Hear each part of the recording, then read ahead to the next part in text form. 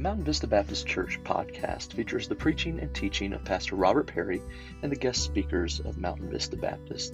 The purpose of this podcast is to help believers grow, to edify the saints, and to proclaim the gospel of Jesus Christ.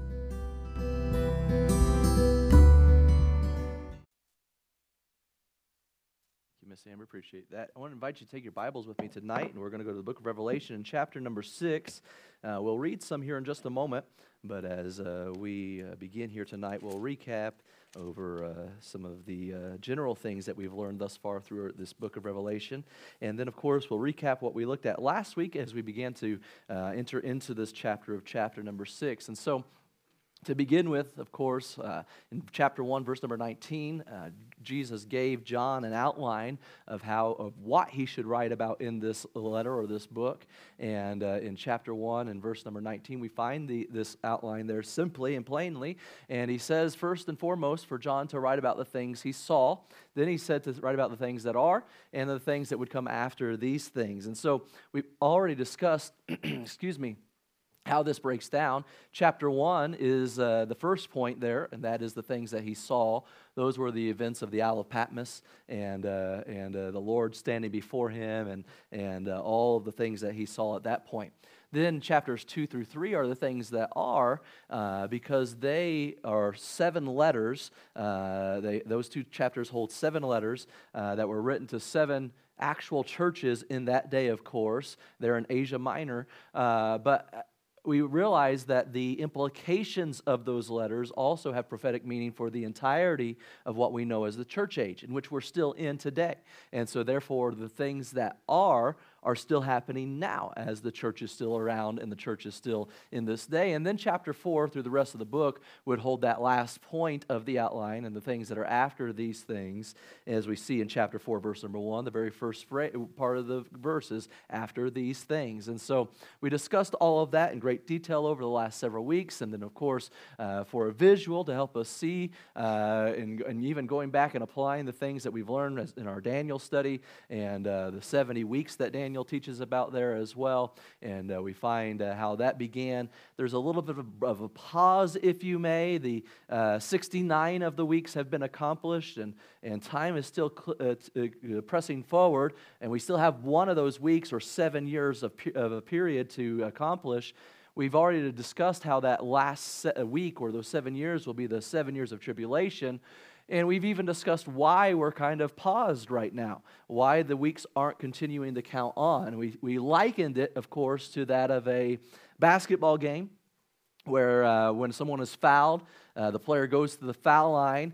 The play is actually still continuing on, right? Because the player is actually able to shoot free throws, and people start to box out as the ball leaves his hand, or depending on what league it is, maybe when it hits the rim or whatever. But they begin to fight for a rebound, and that clock is stopped. It's paused until a player touches the ball. And then the clock runs again. And of course, when we get down to that last minute of a basketball game, that minute can last a long, long time. I've been watching games before. My wife says, "Hey, is this game about over?" I said, "Yeah, there's only a minute left." And 30 minutes later, and so we understand how the game still goes on even though the time is paused, and we can liken what we're experiencing now to that Jesus said there would be 70, or the Lord said there'd be 70 weeks, and Daniel, of course, prophesied of that fact, and 69 have been accomplished, and it's as if Jesus called a timeout, or if he's paused the clock, and that clock will begin again with that tribulation period, and so here towards the end, we discussed, okay, we can't know the time when Jesus is going to come for the rapture. We understand that. Scripture even says Jesus himself doesn't even know the time or the hour.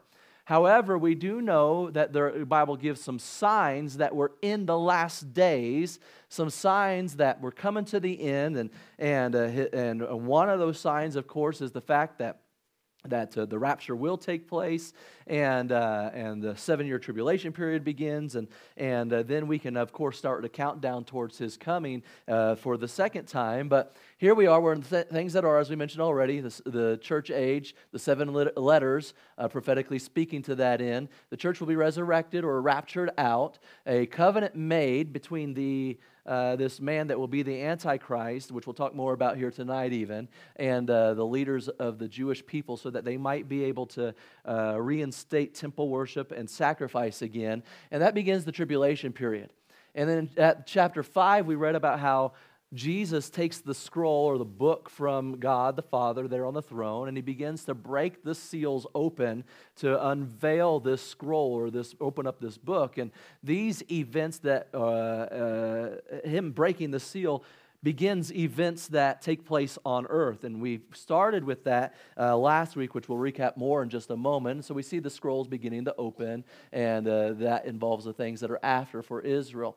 So we discussed, is there a way that we can know how we're close to this point where the church raptures out and the tribulation is going to begin? Well, we said there's several different things, 9 particular instances or 9 particular signs that the Lord gives that tells us that we're approaching the end of when the Lord's second coming would take place. We said 5 of them have already been able to take place, that world wars, increasing famines, increasing earthquakes, church apostasy, Israel regathering in the land. And we said that Jesus actually likened that to what? Birthing pains, remember that? And the beginning of sorrows, as we said, Scripture said. And any lady who's had a child understands that the labor process starts maybe mild, if I can put it that way. I don't want to diminish any of that, of course. But it, of course, grows in its intensity and severity, and those contractions, they grow in their frequency as well. And so we're not saying that all of these have been completely accomplished, but I believe they've begun. And we've seen them already begin to increase in severity, increase in frequency as well, and it's just going to get worse and worse as we get closer. So there's 4 left that have to take place before Christ returns for the second coming, not the rapture, but the second coming, and of course the rapture being one of them. Daniel taught in chapter 2 and 7 that kings would be ruling. As I mentioned earlier, a covenant will be signed with Israel. Daniel 9 teaches that as well. That will begin the tribulation period, and Elijah, of course, there in Malachi 4, as we read several weeks ago as well. Now, we said the tribulation period, that 7 years, it can be broken up into 3 segments. And the first 3.5 years, the first half of tribulation, we find in Revelation 6 through 9. The last half in Revelation 16 through 19, which most commonly is referred to as Great Tribulation. And then there's a moment right in the middle of it. It doesn't necessarily span years, but it's a segment of time, and we'll talk more about that, how that's true when we get there, but that's found in Revelation 10 through 15, and there's the events that are found in each of them as well, as we looked at a little bit last week. Just mentioned them for the sake of time. We won't recap all of those here tonight. And so we're going to be looking at this scroll being opened, and we actually started looking at the beginnings of this last week with the first seal being broken. And so let's read to jump into things. We'll look at that first seal being broken there at the beginning of chapter number 6 and recap as we did last week, and we'll get into the next 3 here tonight, Lord willing. And so look at verse number 1 with me. Revelation 6, verse number 1. And I saw when the Lamb opened one of the seals, and I heard as it were the noise of thunder. Somebody shout out loud what thunder means in the book of Revelation. Judgment, that's correct. And somebody was paying attention in the last several weeks. And so I saw when the Lamb opened one of the seals and heard as it were the noise of thunder, one of the 4 beasts saying, Come and see. And I saw, and behold, a white horse, and he that sat on him had a bow, and a crown was given unto him, and he went forth conquering and to conquer. When he had opened the second seal, I heard the second beast say, Come and see.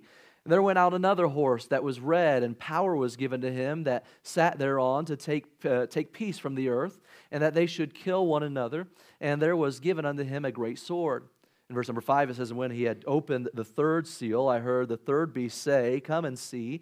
And I beheld, and lo, a black horse, and he that sat on him had a pair of balances in his hand.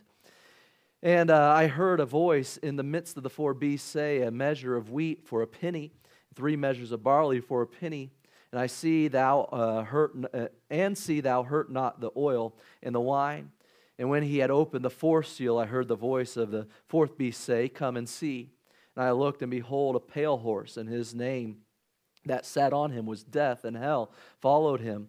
And power was given unto them over the fourth part of the earth, to kill with sword, and with hunger, and with death, and with beasts of the earth. Our Father, we thank you for this evening. We thank you for the opportunity to be able to be here tonight and to gather together with your people.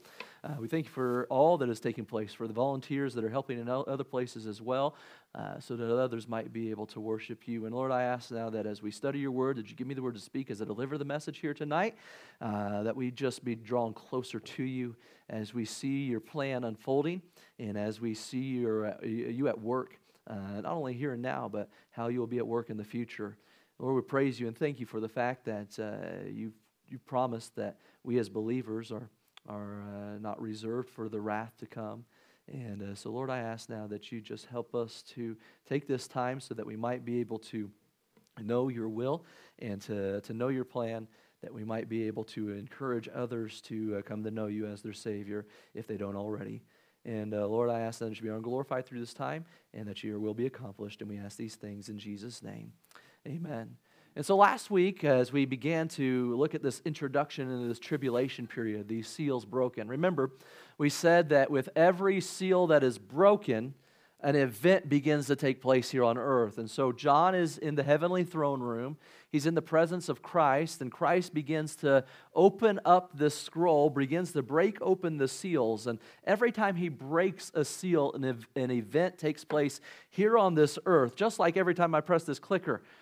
Something happens on the screen there. And so a similar situation. I'm glad it worked, right? But for the sake of the illustration. But every time Christ opens the seal, something happens here. And so we looked at the first one open last week, and we said, number one, we ought to be aware of God's weapon of deception. If we look at verses 1 and 2, we find this man on a horse come onto the scene. And we said we have to understand that this deception that is going to be seen and that is taking place is all underneath actually the Lord's control. This one that comes onto the scene is not coming in his own power. He doesn't, in fact, he has no authority, which we'll talk about in just a moment as we recap. But this is all part of God's plan and his allowance for this man to bring the final judgment upon, as we know it, the Jewish people. We've already discussed why that is to be the case, and we won't take the time to recap all of that. I want to encourage you, if you do have any questions, feel free to ask after services. But if you have any questions also, be sure to go back and listen to prior lessons as they're available on Facebook or YouTube or through podcast services as well. And all the way back even through the book of Daniel, you can go back and check those there. But we find that the Bible says here in verse number 2, "And I saw and behold a white horse, and he that sat on him had a bow, and crown was given unto him." And so we said, who is this rider? We've got to figure out who is on this white horse, who has this bow in his hand, who is ultimately given a crown to go forth to conquering and to conquer. And we said sometimes people unintentionally, and I mean, they're not trying to misinterpret Scripture. They're applying what they know from later verses in Revelation, that Jesus comes on a white horse, and so therefore just assume that this must be Jesus. However, as we look at the events that are unfolding and what is actually being said here in context, we understand that it's absolutely not Jesus. We went back to Daniel to look at that and figure that out as well. But we said that this deception that's under God's control is a deception that is given so that this one can conquer. Notice that it says at the last part of verse number 2 that he went forth conquering and to conquer. And it's deceptive because he has a bow in his hand, but the Scripture never says anything about him having any arrows. Now, if I were to have a pistol in my hand and to point it in your face, you would probably think that I have bullets in it.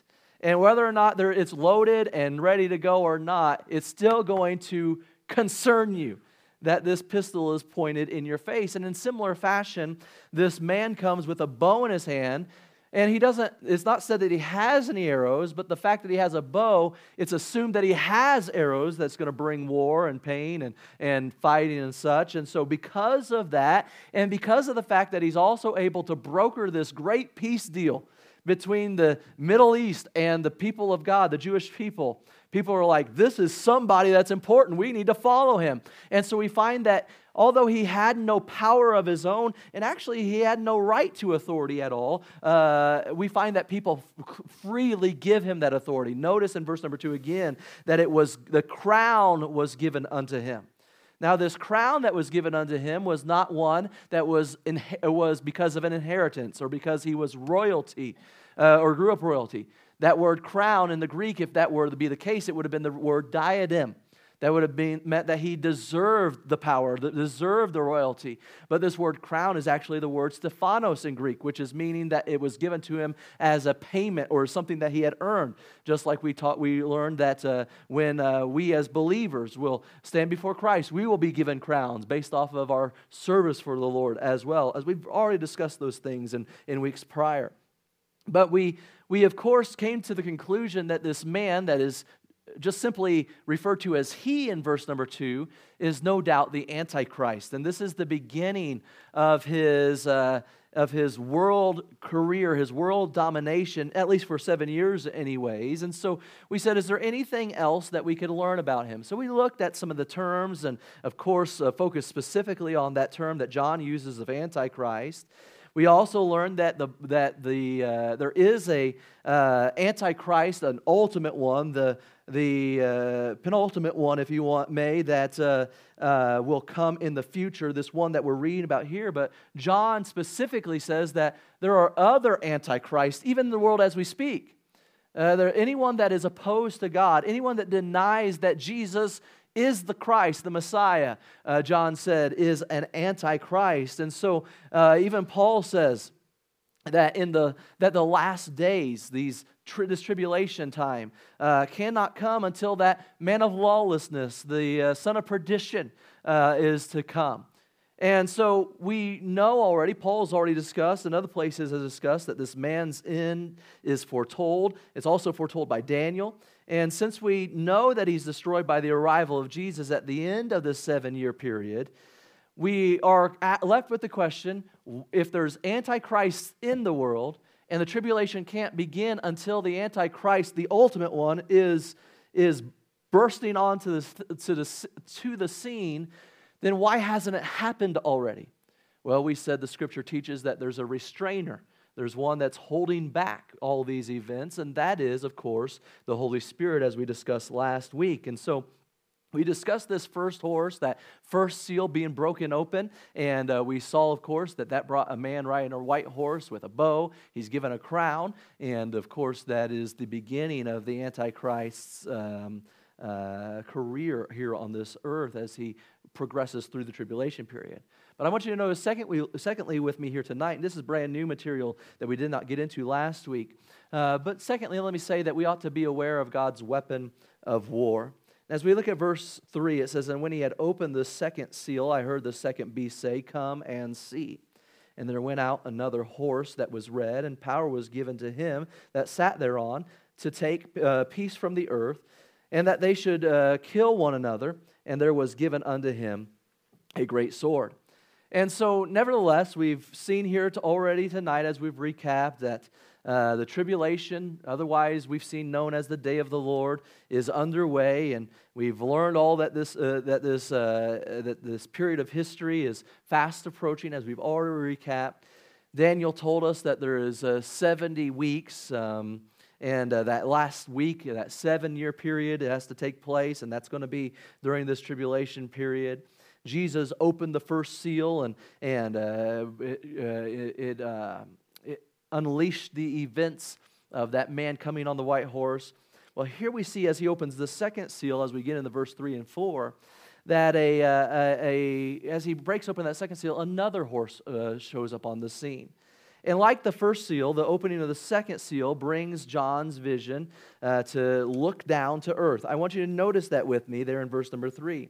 "And when he had opened the second seal, I heard the second beast say, 'Come and see.'" So don't miss the transitions here as we go back and forth.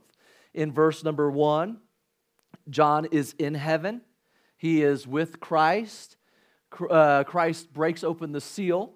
one of the beasts say, "Come and see." What he's saying is, draw your attention down to earth, to the events that are taking place. Verse number 2 describes the events that are taking place. Then in verse number 3, we're not on earth any longer. We're back in the heavenly throne room. John with Jesus breaking open the second seal. And then as he breaks open the second seal, notice that the beast or the angel says once again, "Come and see." So it's back and forth, back and forth. It's like a scene of a movie. It's cutting and going back and forth and so on. And so make sure you don't miss that part as we go along, of course, here tonight. The horse, though, that is mentioned here in verse number 3, or verse number 4, I should say, rather, is it has a different symbol or symbolizes something different than the first horse did. And that will become apparent as we continue to move along, and all of these horses symbolize something different. First, we saw the white horse, and the rider. It symbolized the arrival of the Antichrist on the world stage. It conveyed the man's initial effect, that he would gain power, that he would threaten war and intimidate other leaders as well. The horse was a symbol that communicated the arrival of something or the case of someone. Similarly, here the horse on the second seal also communicates the arrival of an event that is going to start taking place here on this earth. But the fact that it's another horse suggests that we should see these horses as connected, as the events that progress with each other.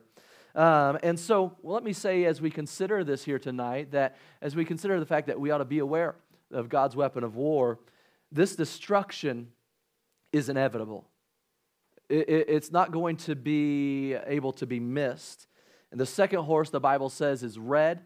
And so the color of that represents, of course, bloodshed. And verse number 4 will tell us that the effect of the horse and its rider is to take peace from the earth. And so just like the first horse, the second horse, and the solo rider, he comes in with a weapon in his hand. The first one was with a bow, and it was kind of deceptive that he had authority or had power to make war, but he didn't really have the power yet.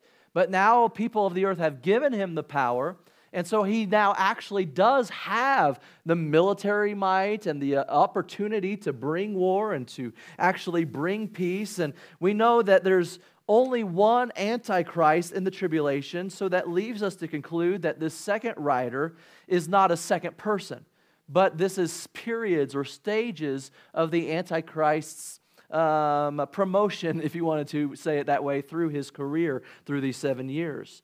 It's the same person that we saw on the first horse, the Antichrist, and he's progressing in his power along the way. The first seal brought him onto the world stage, and now this second seal is bringing him ever so closer to the ultimate power that he will hold here. And we'll see that men are slaying one another, it says, and a world war erupts, and so on and so forth. If another world war doesn't take place between now and then we'll call it World War III for the sake of simplification here tonight. But notice here that the destruction is inevitable, but also this destruction is immense. Because notice that this man, he says he's coming to conquer, and the conqueror in verse number 2. And as the second seal is opened, we find the Antichrist begins to consolidate his power and begins to prosecute war on the world. He leads the world into a widespread war and bloodshed, and we see, we'll conclude the seals more as we move into chapter 7, but we'll get to that in just a moment. But notice verse number 4 again. Verse number 4, it says that he'd take away peace from the earth, that they would kill one another, that there would be given unto them a great sword. So this man, that when he comes onto the scene, he came being deceptive, seeming as if he had some power that he didn't really have. And because he was deceptive in his work, he was able to convince the Middle Eastern people and the Jewish people to make a peace deal, broker a peace deal, so that the Jewish people could reinstate temple worship and sacrifice there in the temple again and have the ability to go into the Temple Mount and so on and so forth. And so it seems as if this man, when he starts to rise to fame, is bringing something good. Peace, right? I mean, that's what we all want. We would want peace to be able to be accomplished. We want to live at peace, and we want peace in this world, no doubt. But we see this man who came onto the scene proclaiming peace that ultimately, before everything's said and done, is going to be the result of mass chaos and a lack of peace. And that is what as we find taking place as the second seal is broken open. But each time, notice that we're talking about be aware of God's weapon of war and be aware of God's weapon of deception. Understand this tonight, that all of these things that are taking place are underneath God's control. That He has the power here and He has the plan, and what is being accomplished is under His authority. And so thirdly here, so far tonight we've seen that the white horse, the first seal, white horse with a bow, and he's given a crown, equals a military leader bringing threats of war. But then as a second seal is broken open, we find that it's a red horse, represented by a red horse, given a sword, and this is the onset of widespread war and bloodshed. Now thirdly tonight, notice with me that we ought to be aware of God's weapon of famine. In verses 5 and 6, it says, when he had opened the third seal, I heard the third beast say, come and see. And I beheld, and lo, a black horse, and he that sat on him had a pair of balances in his hand. I heard a voice in the midst of the four beasts say, a measure of wheat for a penny, and a measure of barley for a penny, and see thou hurt not the oil and the wine. So Jesus continues opening the edges of the scroll, breaking open the seals, and this next seal is separated from the binding here, and as it's starting to break loose, it leads to another phase of events taking place here on the earth. And once more, we find here in verse number 5, it says, I heard the voice of the third beast say, what? Come and see. And so we see this progression again. He's in the heavenly throne room. The beast says, come and see what's happening on earth after the first seal is broken. Then they're back in the heavenly throne room, and the second seal is broken, and the beast says, come and see what's happening down on earth. Now those events are unfolding, and John's back in the throne room, and Jesus breaks the third seal, and the third beast says, come and see. And then he looks down and sees all this. Again, this rider is unnamed. He referenced only by the pronoun he, as we look there. And as we learn in the earlier two horses, the continuing use of a pronoun means that this character, I don't believe, has changed. So therefore, it is still the same individual, just a progression in his career here through the tribulation period, the Antichrist. And so we're still looking at the impact that the Antichrist has here on the earth, and as he climbs the ladder of power, if you may, as well. This time, though, we find something particular about the horse, that the color of this horse is black. And like the red and the white horses, the color symbolizes something. And so beginning with what this man on the black horse is carrying, we notice that he's carrying scales. And so, or it says balances there in verse number 5. So we have a black horse and a man that is holding balances or scales. Now, if I use the term scale, you might think like the weight scale that we stand on in the morning and we shake our head and say, my resolution is not going well. But that is not the type of scale or balance that is being spoken of here. It's probably more traditionally towards this end here like we see on the screen. And but as we consider the meaning of this, we said we're remembering that we ought to be aware of God's weapon of famine.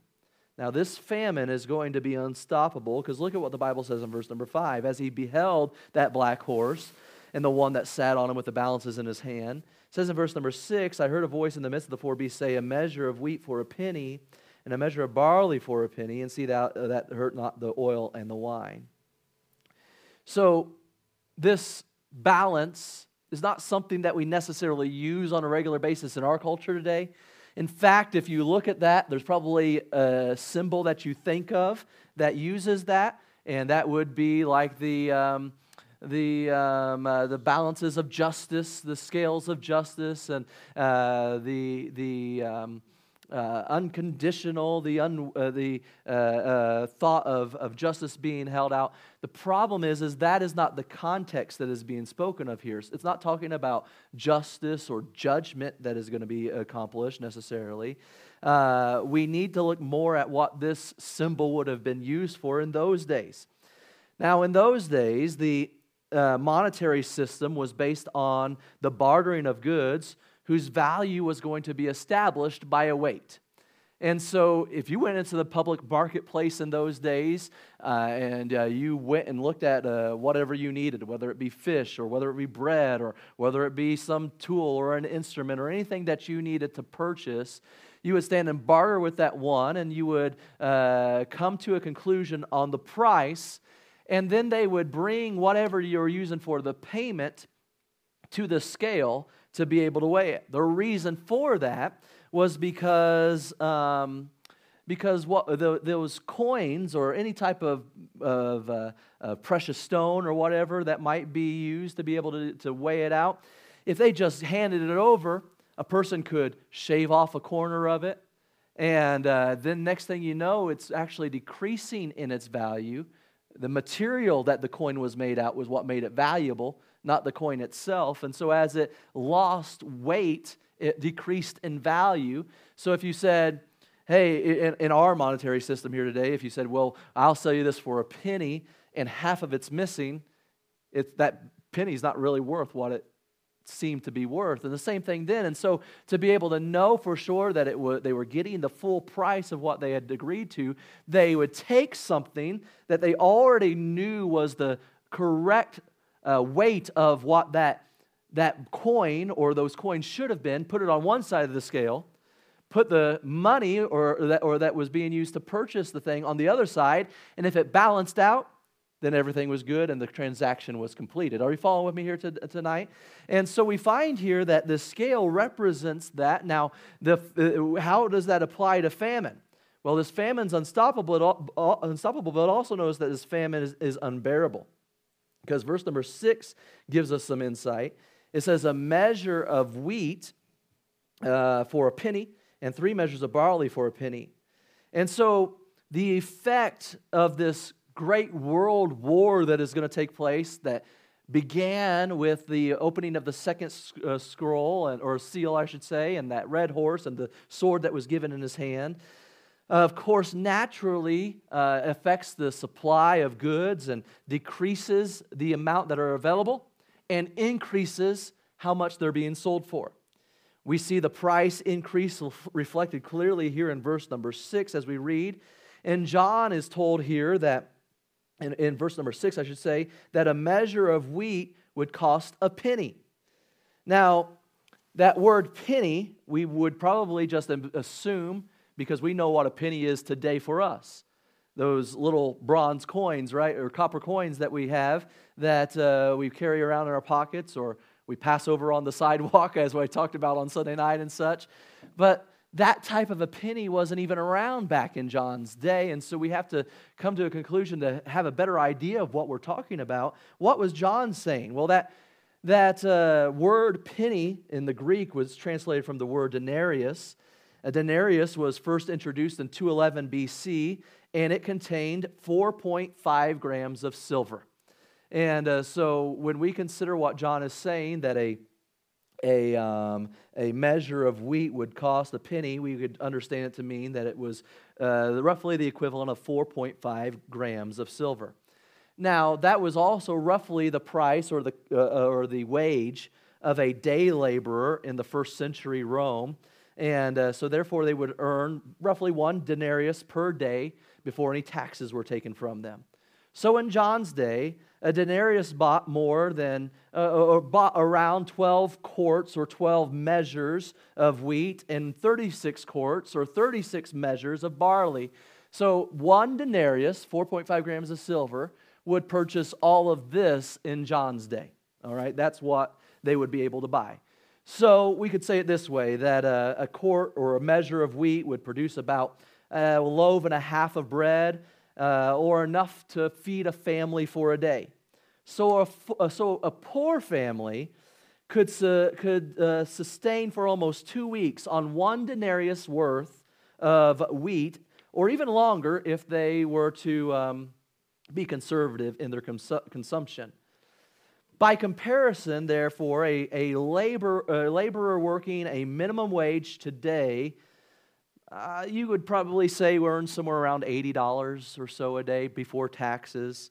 So a day's wage today, if spent frugally, could support a family with sustenance of food for several days, maybe even a week or more, just like it was comparable to that day as well. However, here's what Scripture is telling us in verse number 6. That in the time of the tribulation under the Antichrist, the world will run away or experience runaway inflation of even the basic of goods. As a result of the Antichrist's war that comes from the breaking open of the second seal, a denarius will only be able to buy roughly about 1.5 loaves of bread, or 1 measure of wheat or barley. And so, therefore, we could conclude that in that day, based off of all that is being said, we can estimate that a loaf of bread would therefore cost roughly $60. So, if you could imagine that if you had to work an entire day just for a loaf and a half of bread, how hungry people are really going in those days. And the famine is so widespread. And so this black horse symbolizes the death of many from war-induced hyperinflation and the resulting of a global starvation. But before we trace this event to the opening of a seal as the Lord permits these judgments to come, before we trace it, we see that these events come from the opening of a seal as the Lord permitted the judgment to come on the world. We already discussed that. Interestingly enough, 2 products are specifically excluded from these high prices, though: wines and oils. Now, it's not clear why these are excluded, and many have speculated as to why it is. One answer could be this, that these are the chief crops that are found in Israel, and so therefore because they come from olives and they come from grapes, they are found greatly in Israel. Therefore, it may indicate that the land of Israel is being spared from some of this great warfare and some of this great famine that is going to take place. That makes sense since the Antichrist's rise to power comes from an agreement with Israel, no doubt. But that's neither here nor there. Others have said, who is going to be able to afford oil and wine? That's the world's most elite, and maybe because of who he is, the Antichrist, controlling the world, and so on and so forth. Nevertheless, that's neither here nor there. Just an interesting note there. But we find that a result of the scroll being open and the seal being broken, the third one, here comes this black horse.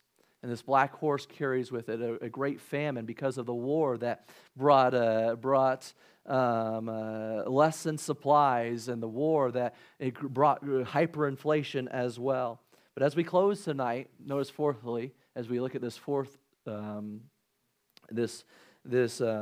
seal that is broken open, that we ought to be aware of God's weapon of death as well. Verses 7 and 8, and when he had opened the fourth seal, I heard the voice of the fourth beast say, "Come and see." So again, John had looked at the events on earth. Now he's back in the throne room. Jesus opens the fourth seal on this scroll, and the beast says, "Come and see." And he says in verse number 8, "And I looked, and behold, a pale horse, and his name that sat on him was Death, and hell followed with him. And power was given unto them over the fourth part of the earth, to kill with sword, and with hunger, and with death, and with the beast of the earth." So this fourth seal brings one more horse with a rider on it as well. We know that we're still looking at this step-by-step progression, the impact of the Antichrist and his arrival. But the horse changes pattern slightly in its description, as we see here, because the first 3 had just the pronoun he. This time it says that the name of the one that rides on it is Death, followed by hell or Hades. Now we find that we have to understand that this death, as we've seen in all things, is controlled.